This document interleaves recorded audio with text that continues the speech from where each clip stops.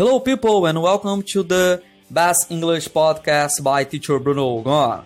So today I will talk about the evolution which came to us the pronouns you, singular and plural, and the possessive your. Okay, well, it goes back, I don't know, almost 1,000 years ago, and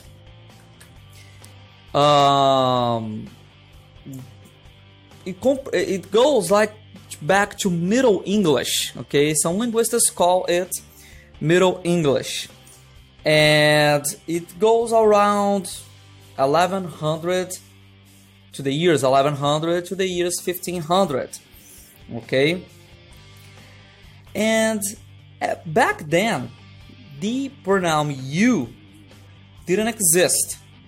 Okay, what was said were words such as thee, thy, thou, and thine. Okay, and all of them, they are the th. So thee, T-H-E-E, thy, T-H-Y, thou, T-H-O-U, and thine, T-H-I-N-E. Okay, so which one is which? So as a subject, we it was spoken thou. As an object, it was spoken thee. Possessives, we had two possessives at the time, okay, relating the sounds of the first sound in the noun.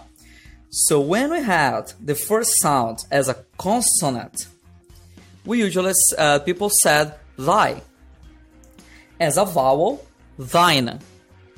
And there was another one called ye, which was the plural of you when you were addressed a group of people. Okay, so how was that?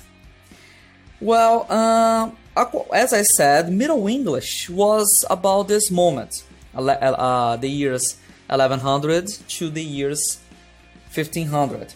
Okay, and the use of you started to be registered in the 13th century.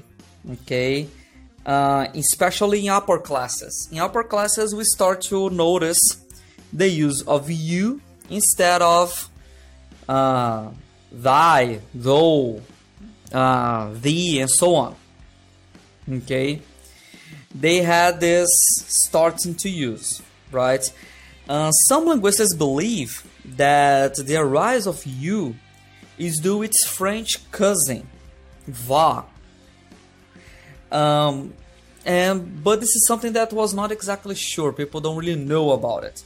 Okay, but it's possible to see a lot of register in this when we observe literature and religious texts, especially the Christians one. Okay, we can identify especially the use of thee and thou. Okay, let's see. Let me take my notes to watch and read them a little bit. But it was complicated because we don't have much register of when. It's hard to tell you guys specific dates. But what I have found is that in the 17th century, especially thee and thou and the rest of the family, let's say, it started to die. And they were officially replaced by you and your. And these ones, they were considered informal to be used in everyday language.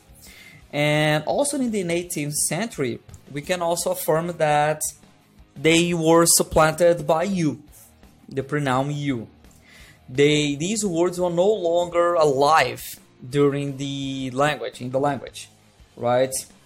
But it is still possible to get in touch with these words when you read literature, especially Shakespeare and Middle English, medieval literature, religious texts, and some specific uses we can notice. I took notes of two sentences. One is from the book Romeo and Juliet. I will read the original sentence and it's related with something more updated. So according to the book, we have this sentence. Deny thy father and refuse thy name. Which, updating the language, would be refuse your father and refuse your name. So we have the use of thy as your. Okay?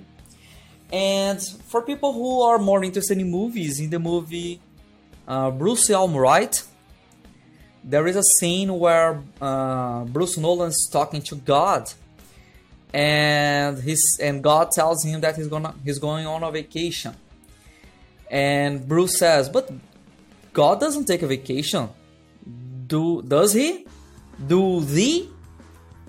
Because he corrects himself, because he was talking to God, but he mentions God in the third person, and then he corrects, "Does he? Oh, do thee? Like, do you?"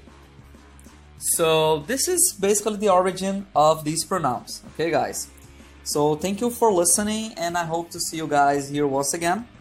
Alright, search for me on the social network as Best English and Teacher Bruno Gon. Alright, guys, so see you. Thank you. Bye-bye.